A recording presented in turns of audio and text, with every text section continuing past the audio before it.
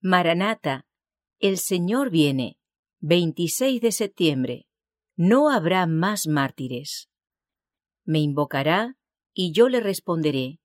Con él estaré yo en la angustia, lo libraré y le glorificaré.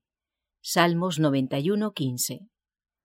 El pueblo de Dios no quedará libre de padecimientos, pero aunque perseguido y acongojado, y aunque sufra privaciones y falta de alimento, no será abandonado para perecer. Sin embargo, por lo que ven los hombres, parecería que los hijos de Dios tuviesen que sellar pronto su destino con su sangre, como lo hicieron los mártires que los precedieron. Ellos mismos empiezan a temer que el Señor los deje perecer en las manos homicidas de sus enemigos. Es un tiempo de terrible agonía. De día y de noche claman a Dios para que los libre. El ojo de Dios, al mirar a través de las edades, se fijó en la crisis a la cual tendrá que hacer frente su pueblo cuando los poderes de la tierra se unan contra él. Como los desterrados cautivos, temerán morir de hambre o por la violencia. Pero el Dios Santo que dividió las aguas del Mar Rojo delante de los israelitas, manifestará su gran poder libertándolos de su cautiverio.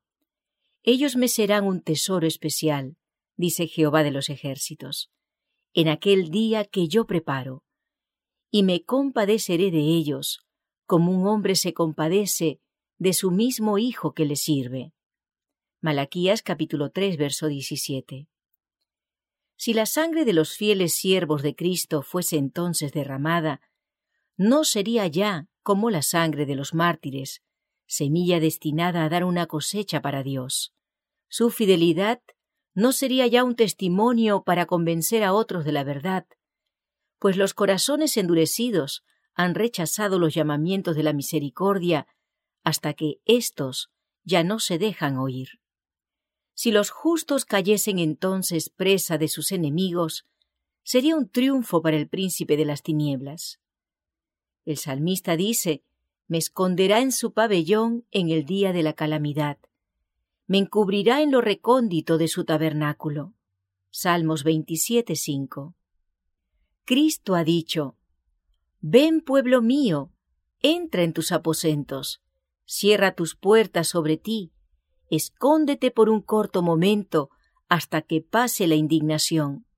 Porque he aquí que Jehová sale de su lugar para castigar a los habitantes de la tierra por su iniquidad. Isaías capítulo 26, versos 20 y 21.